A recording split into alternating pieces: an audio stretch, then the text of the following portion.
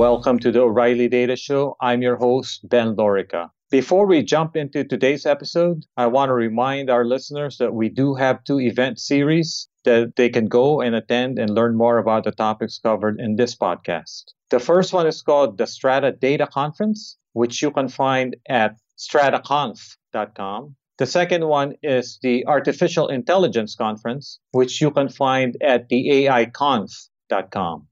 In this episode of the Data Show, I speak with Robert Nishihara and Philipp Moritz. They're graduate students at UC Berkeley studying computer science, and they're also members of the new RICE Lab. I wanted to get an update on Ray, an open source distributed execution framework that makes it easy for machine learning engineers and data scientists to scale reinforcement learning and other related continuous learning algorithms. And that's actually one of the trends we're following, this whole move from offline to continuous learning. I hope you enjoyed this episode. Philip and Robert, welcome to the Data Show. Thanks for having us here. So we're going to talk about a new system that you and the rest of the team at the UC Berkeley RICE Lab have built. But before we do so, let's talk a little bit about your background. So what are you studying at UC Berkeley? So I'm doing my PhD. I'm in my 4th year. I'm working in AI and computer systems. And the kind of things I've been working on is things like distributed deep learning, reinforcement learning, and then distributed systems for reinforcement learning. What about you, Rob? Yeah, the two of us, so we're both 4th years at UC Berkeley. We both started out doing machine learning and working on optimization algorithms, reinforcement learning algorithms, and things like that. And more recently, we've been working on this project Ray and spending a lot of time working on distributed systems. So before we dive into Ray, is it true that you took a class from Ion Stoica that somehow led to the beginnings of Ray? Is that? That's true. We took a class that overviewed a lot of distributed systems and frameworks that are used for big data and for machine learning in production. So, Philip, what is Ray designed to solve? So, in one thing it does is fine-grained computation and tasks so that you can actually have very small tasks that you can execute. And this is especially important in the context of reinforcement learning and AI applications. So that's sort of the target. Yeah. And my understanding is for reinforcement learning applications, you need a few things. You need to be able to run a lot of simulations. Mm-hmm. You need to be able to handle heterogeneous computation graphs. Right. And you need to have very low latency. Right. So did I assume that you and the rest of RICE Lab took a census of the systems out there, and you came up empty for as far as these main requirements? Yeah. In fact, this is something we've been building that's motivated by our own research in machine learning and reinforcement learning. And if you look at what researchers who do reinforcement learning are doing, they're largely ignoring the existing systems out there and building their own custom frameworks or custom systems for every new application. So wait, are they ignoring it because they're not aware of these systems, or? I think in a lot of cases they have tried them out, but they often don't offer the performance or they don't offer the flexibility needed for these applications. So let's set aside Ray for a second. If I need to do reinforcement learning for some of the examples that we'll talk about later on my own, what would I have to do? Yeah, so actually we did this. So if you want to do it on a cluster, then you need to sort of write your own little system that does communication between machines, and then it does the rollouts on the machines and then collects the results and then do some kind of optimization. You would probably use a system like TensorFlow for doing the optimization and the deep learning. But I have a system that does the communication between machines. It's called Spark. Right. Well, you have to be able to share. Created by the same people. Yes. And for a lot of workloads, that's exactly what you need. But for reinforcement learning, you need to be able to share data very efficiently without copying it between multiple processes on the same machine. You need to be able to avoid expensive serialization and deserialization. You need to be able to create a task and get the result back in milliseconds instead of hundreds of milliseconds. So there are a lot of little details that come up. So I assume that in the AI world, there's a group of people who come out of HPC. They probably do things using MPI. Exactly. So were some people using MPI for these types of things? Yes, that's very common. In fact, people often use MPI along with low-level multiprocessing libraries to build the communication infrastructure for their reinforcement learning applications. So now, since Hadoop, MapReduce, and Spark, there have been other frameworks, distributed frameworks, that seem to either communicate lower latency or some other feature. One that comes to mind is something from Python called Dask. So I'll just use Dask then, right? So one challenge you might run into when you use Dask is scalability. And like Ray was from ground up designed, you're able to scale to lots of machines. And so the system is designed in such a way that there's no single bottleneck. And so in reinforcement learning, you have to, for example, do a lot of simulations, millions of simulations in parallel. And so the scalability properties would come in very handy for this. So before we dive into Ray, explain to our audience what's peculiar and what's specific about reinforcement learning that makes it challenging. So I think right now, when we think of machine learning, we often think of supervised learning, which the picture you should have in mind is you take a data point and you make a prediction about that data point, or you apply a label to the data point. Perhaps you start with an image and you identify the objects in the image. But a lot of machine learning applications are changing to, instead of just making one prediction, to making sequences of decisions and taking sequences of actions in dynamic environments. Just like an intelligent being would do, right? So the thing that's special about reinforcement learning is not just that the different algorithms that are being used, but rather the different problem domain that it's being applied to. So it's just this interactive, dynamic, real-time setting, and that brings up a lot of new challenges. Yeah, it's funny. A couple of weeks ago, I was at a dinner and I started talking to a few people, and we came to the conclusion that reinforcement learning is both a set of algorithms and also describes a class of problems. Mm-hmm. Right. So which is it? Is it both? It's both, I would say. It's both, yeah. And the set of algorithms actually goes even a little bit farther.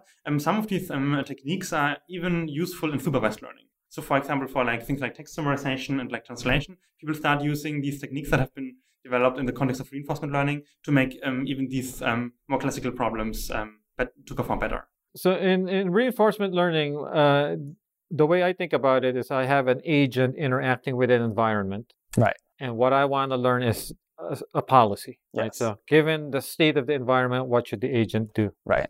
Yeah. That's how we think of it as well. Some of the kinds of applications that we have in mind when we think about reinforcement learning are things like dialogue systems, where the agent is one participant in the conversation, or robotic control, where the agent is the robot itself and is trying to learn how to control its motion. And you have some, the Rice Lab has some great videos I've seen through Mike. Yes. Mike Jordan and Ion Stoica, of a robot basically not knowing how to move to basically being able to run, right? Yeah. We trained that video, or that policy using Ray, and using a policy gradient algorithm, and it essentially learned how to run from scratch just through trial and error. So a few months ago, there was a famous paper from OpenAI with a title, something along the lines, Evolution as an Alternative to Reinforcement Learning, right? So this is one piece of evidence to me that reinforcement learning is a set of algorithms, not a set of problems. But so can Ray handle evolution as well? Yeah, so we actually implemented that algorithm on Ray, and it was very easy to develop. So writing it up took only a couple of hours, and then we already have a distributed implementation that scales very well. We have run it on up to like 50 nodes, for example, and you can process like a lot of states per second. So what is the state of Ray right now? So if I were to use Ray, how hard would it be? It should be fairly straightforward. So we have a 0.1 release, and for Python users, you can install it very easily with a pip install. So it would run on your laptop, for example. It runs on your laptop. And then how about the distributed version of Ray? Is that easy to install? So then you would have to pip install it on all of the machines. So is there a notion of a master? Not really. There are there are a number of different components in the architecture. So there are scheduler processes which live on different machines. There are object store processes which live on different machines. There are a bunch of worker processes. There are also some components. We have this global control store which centralizes a lot of the system metadata and state in a centralized database. But that database itself is sharded, and the different shards can live on different machines. So I install Ray on my laptop, but I don't know anything about reinforcement learning. Will there be examples and documentation? Mm-hmm. So there's a bunch of examples already in the repo, and we are at the moment working on restructuring it into more of a library that we use to run these algorithms. So Philipp mentioned something around the fact that some of these techniques might be applicable to text, for example. So text is something that a lot of data scientists work with. So are there examples that ship with Ray around text? Not at the moment, but we'd like to include some. Philipp was mentioning a lot of reinforcement learning techniques are applicable to text because with a lot of language problems, you often have some objective that may not be easily differentiable. For instance, you have some document that you want to summarize, and you have some ground truth summarization, and maybe you want to measure the overlap of the number of n-grams that are in common between the summarization you produce and the ground truth summarization. And this is some integer number. It's not a differentiable score. And reinforcement learning, this problem comes up all the time in reinforcement learning, where you have some objective, like how far did my robot run, that you can't easily differentiate. And so a lot of the reinforcement learning techniques are well suited for these kinds of problems. So in both of your cases, starting with Philipp, so what was the learning curve from regular machine learning to reinforcement learning? Forget about the theory, but what about if you want to just use it as a developer? Now that we have Ray, I'm assuming it's going to be easier, but how easy do you anticipate people being able to start doing reinforcement learning? Yeah, so I would say that the main systems challenges are sort of taken care of better now. What you still need to invest a little bit of time into is learning about the algorithms, what kind of hyperparameters are there, how do you tune them, how do you apply it to some specific model. But if you are well versed in deep learning and machine learning, then I think it's reasonable. It's very reasonable to pick these things up. Yeah, and some algorithms are simpler than others to understand. For instance, the evolutionary algorithms paper that you mentioned, that's pretty straightforward the algorithm is simple and easy to implement. So do you anticipate this new framework being used for teaching classes as well? Let's say there's a new reinforcement learning class in Berkeley in the fall. I think it'd be a good fit. Yeah. Yeah. So will Ray come then with all of the standard reinforcement learning algorithms? I can just start calling them. I don't have to implement the standard reinforcement learning algorithms. Yeah, they're not all there yet, but that's the plan. That's the plan. And for those who are much more ambitious, how easy will it be to implement one of these algorithms on their own in Ray? It's pretty easy. That's we'd like to include libraries of algorithms like you mentioned, but one of the sort of selling points is that it's very easy to customize and implement your own algorithms and modify existing algorithms and things like that. So Robert mentioned Python. It can't be that fast then, right? So, the thing is that a lot of the actual work that is being done in the space is calling into efficient C++ libraries, for example, for the simulation or for neural networks. So Python is more used as an orchestration language, sort of, and all the actual handling is handled efficiently by C++. That's also true for Ray. The backend is written in C++, and so on that side, things are fast, and we just expose it through Python. So Robert mentioned a distributed version of Ray. Our audience is probably wondering, well, what if one node fails? Is this a fault-tolerant system? Yeah. So nodes can fail and be gracefully removed from the system, and new nodes can be added at any time to the system, and workloads will take advantage of the new nodes that are added. Right now, if an object is lost because it was on a machine that died, and it's needed later, then the task that created the object will be rerun to recreate the object. And this is a lineage-based fault tolerance similar to Spark. So what is on Ray's roadmap for the rest of 2017 and maybe through early 2018? So what would you and the rest of the team want to add? So, I mean, obviously we can't make any promises, but there are things that we would like to happen. One of them is to have a really fleshed out reinforcement learning library with all the algorithms implemented. There's a lot of, every time we, run on a larger and larger setting, and we try to test Ray with more stressful settings and just continue to improve the reliability and things like that. We've actually, we've been using a project called Apache Arrow a lot, and we recently moved the Ray object store into the Apache Arrow codebase, and we're working with them, the developers, a lot to collaborate on this. And since the object store, the Ray object store is a standalone component that could be more broadly useful. So if you look at something like scikit-learn, right? So you go, okay, I want to use scikit-learn to do classification. I've got a lot of options, right? So, but then the people behind scikit-learn give you some kind of flowchart to tell you, okay, maybe this is the algorithm you want to use. So reinforcement learning, I imagine you'd run into the same trouble. If you have a lot of algorithms, a new user may get confused as to what algorithm to use. Yeah, you sort of want to attack this on two fronts. One of them is make it easier for people to run their own hyperparameter optimization techniques, so that actually then as part of that, certain parameters of the algorithm can be set automatically. And then it will just run the algorithm and see how well it does. That's one thing. And then also give more our experience and guidelines on what things we have tried and that worked. And then maybe other people can use the same sort of. And what form this is in, this could be a flowchart, or it could be part of the documentation, or something like this. Yeah, I don't think a similar flowchart exists yet for reinforcement learning. I think that'd be a useful thing. So you two were early to the Ray team, maybe the earliest, in fact. So you've seen new users enter the system. So what's your sense about what needs to be done in order to even democratize reinforcement learning further?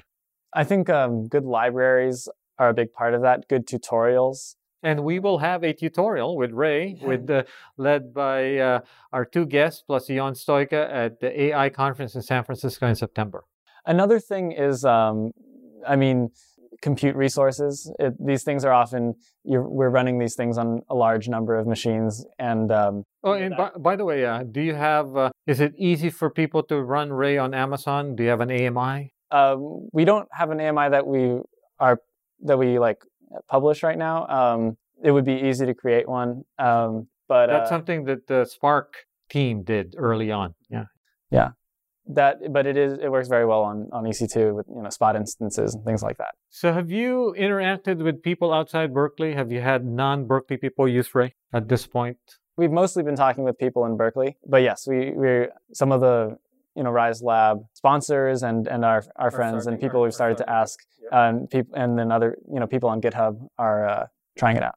Cool. Well, this has been great. Thank you for your time. Thank you so much. Thank you. You can follow Robert Nishihara and Philipp Moritz on Twitter at UCBRice. Thank you for joining us. If you like the show, you can rate and subscribe through iTunes or Stitcher or TuneIn.com or SoundCloud and never miss an episode.